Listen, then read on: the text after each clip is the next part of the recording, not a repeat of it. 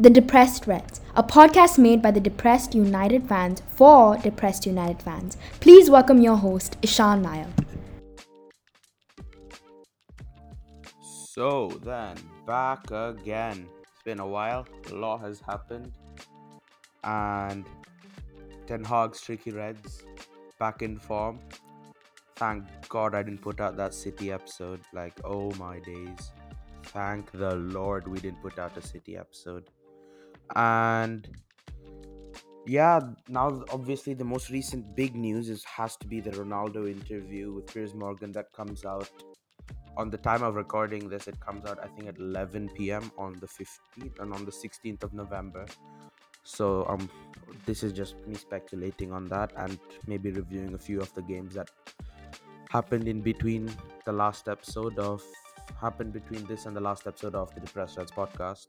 Couldn't get the other guys in yet because I didn't really think I'd be recording this early. But yeah, let's get right into it. So basically, just gonna go over a quick recap of the games that United played since the last episode of the Depressed Reds. And the game directly after the last episode was, I think, the City game, which we don't really need to talk about. It's unfair. And there was Ammonia, which we won 3-2. Everton 2-1. Ronaldo and Anthony scored. And then arguably one of our best games this season, the game against Tottenham at home. Of course, and everyone did want Antonio Conte instead of Ten Hag towards the end of last season. Thank God we didn't follow through on that. I think we're finally there's some signs emerging of a good team that actually backs each other and fights for each other. And well, this Ronaldo fiasco does throw a big wrench in the works, but more on that later. So after that Spurs game, there was a Chelsea 1-1 game, which again I think it was a fair result towards the end. Anthony did have that one big chance towards in the end of the first half, and then there was that Villa loss again. But I just think that was Ten Hag getting ahead of himself with the changes. I think that the one important takeaway from that Villa loss was that Donny van de Beek is finished at Manchester United. I think he's just not played enough. I don't think he's got what it takes, and I just think it was a sort of momentum thing with the way he was succeeding at Ajax. And then obviously our most recent game was against Fulham, which thank God for Alejandro Garnacho, and really watched the first half as I was out. But that second half, I think I just generally think with Martial up front, we're just a lot more cohesive. When Ronaldo's up front, we just force the ball to him too much, and it becomes too much of an issue. We become uncreative. He's just not a good enough facet to play through. So now to bigger news: Cristiano Ronaldo and the Piers Morgan interview. And oh my God, I did not see it coming. There was news about it here and there in the summer when Ronaldo was being marketed around by United. When no one really wanted him, I think there were a few news outlets reporting here and there that Ronaldo is going to drop a bombshell interview, and boy did he! As soon as Piers Morgan teased that on Twitter, everyone went nuts. And I'm gonna just pick and choose out of the initial quotes that were released. One of them, which I think initially had disappointed me the most, was the Ten Hag, that the fact that Ronaldo doesn't respect Ten Hag. And trust me, I think Ronaldo's the GOAT. I love him for whatever he has done, but with the sort of development the team is in right now, it doesn't help anyone, especially if you're not performing on the pitch like Ronaldo. The guy's played over 1,000 minutes for United and he scored like 3 goals this season, and 2 of them have been against Sheriff, I think. So if you're gonna talk, you have to really be performing on the pitch. I get that he's 37, but you can't be saying things like that, especially if against the team, going against the team, the coaches, and all that. But that being said, as I really don't know what else has been really said in terms of the full interview, because that really comes out today evening or today night, I guess. So I'll probably release another episode reacting to that fully, but I just don't think it's really helped anyone. But I just hope with the sort of platform he's got, especially with the sort of caliber he is, that he goes against the Glazers, because I think any word that he says against them is enough to really energize the movement against the owners. Because this is Cristiano Ronaldo, who's employed by Manchester United. No one, no one in the history of this club, well, in the histories of since the Glazers took over Man United, no one from within the club has really come out and said that, yeah, these owners don't care. To have arguably the biggest player of all time come out and say that these guys are not good enough for the club, they don't care about the sporting project, I think that itself is enough to send the Glazers packing.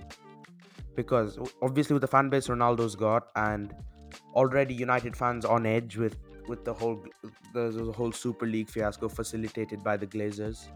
The it the relationship's already gone between United and the Glazers, as in the fans and the Glazers.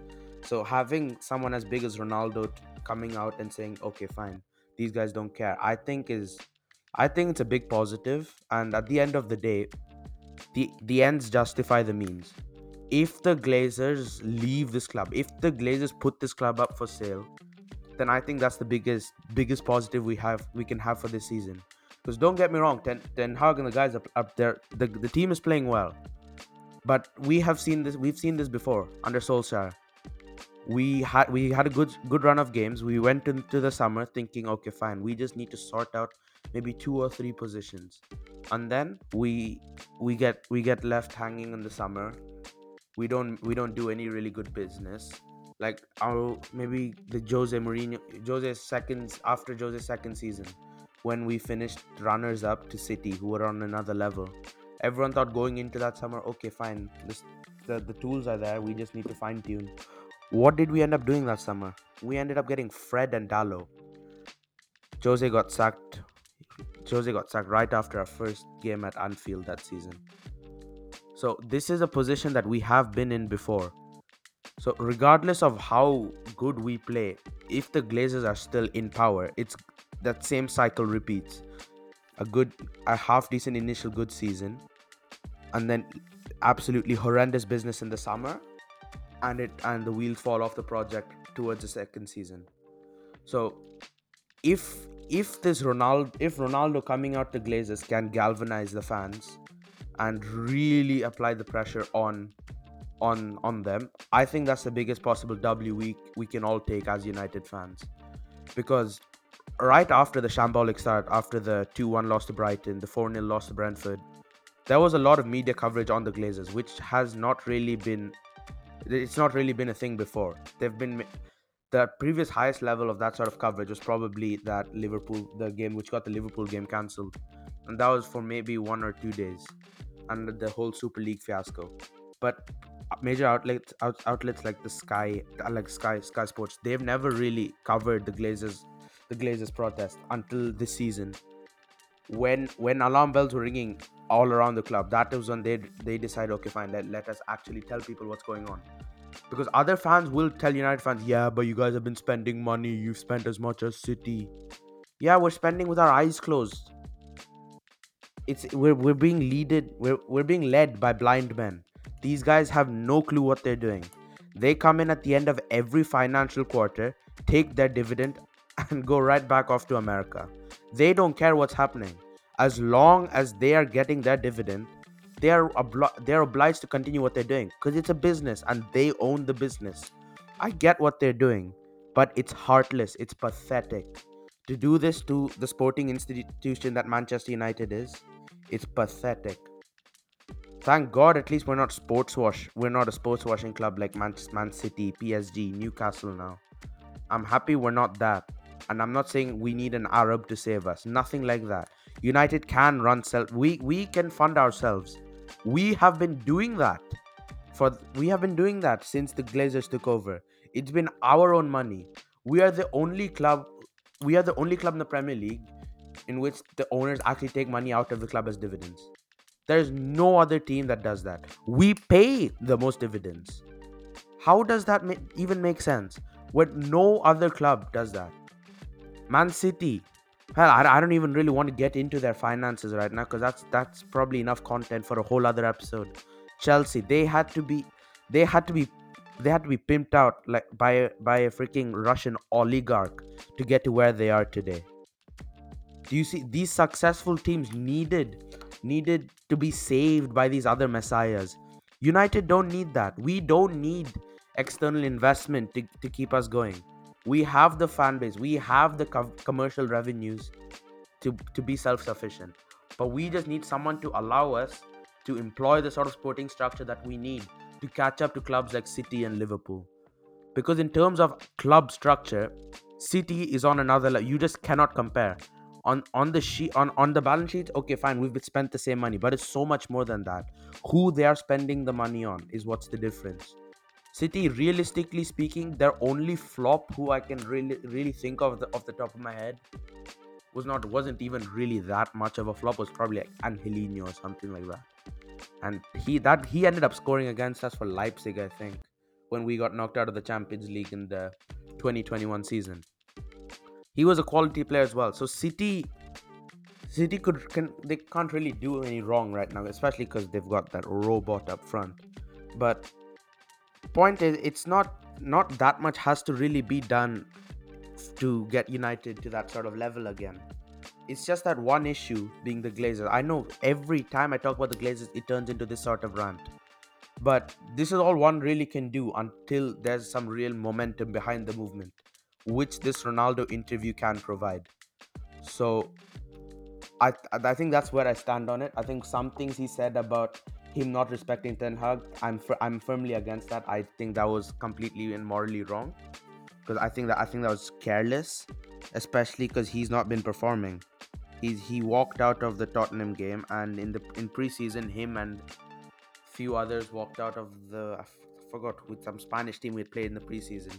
A bunch of them have walked out as well. So this is the second time Ronaldo had done that. So he does sort of look like a twat by saying he doesn't respect by saying that he doesn't respect the manager and all that, because we have statistically been worse with him on the pitch. But that being said, again, what if he does use that sort of platform to actually call out the Glazers, which Piers Morgan has already teased, then you think, okay, fine, there is some real momentum that could be built up here if the fans all decide to galvanize around it and say, okay, fine, enough is enough, let's continue pushing. Because realistically, what's been happening is every time we have like maybe a run of 3 to 4 bad games, that's when everyone starts saying, oh no, the Glazers are not doing this, the Glazers are not doing that, Glazers out and all that. That's not going to get them out. They'll be trending for like maybe 4 days, and then we win a big game, and then everyone, no one really talks about it, and then we go into the summer, we get disappointed again, and then everyone starts saying Glazers out again. This Ronaldo interview could give us a way out of that, and that's why I'm still on the fence with how to really feel about it. It all depends on what he says, so I can't really speculate too much on that because obviously it's not been released yet. And yeah, that's pretty much it on that interview. But I think there's already been news about United hiring lawyers to figure out ways to terminate Ronaldo's contract, which does mean we'll end up looking at a striker this January. I would have loved Martial to stay, to like be the guy to save us up front, but he's just not fit enough. So it's probably the best move to look elsewhere. But yeah, I think we'll go more into that next episode. So yeah, so that was just a fairly quick and dicey episode to get back into the groove of just posting, editing, and all that. But nevertheless, an absolute bomb. What am I saying? It's gonna be crazy. The interviews are gonna get a lot of people talking. So I'm staying up to see it because I'm honestly very intrigued to see what happens and the reception to it. It could affect a lot of things, Glazer movement and all that. But yeah, I don't really know how Ronaldo's legacy will live on after the way he sort this after this the way the season has gone. But I don't really care that much. United above all, and ultimately, when no player is bigger than the club. So yeah, that's the way I see it. But I think this interview has potential for good, and that's ultimately where I stand. So yeah, thank you for listening to another episode of the Depressed Reds podcast. After a long time, feels good to be back and hopefully back in the groove. So yeah, stay tuned for the next one. Peace.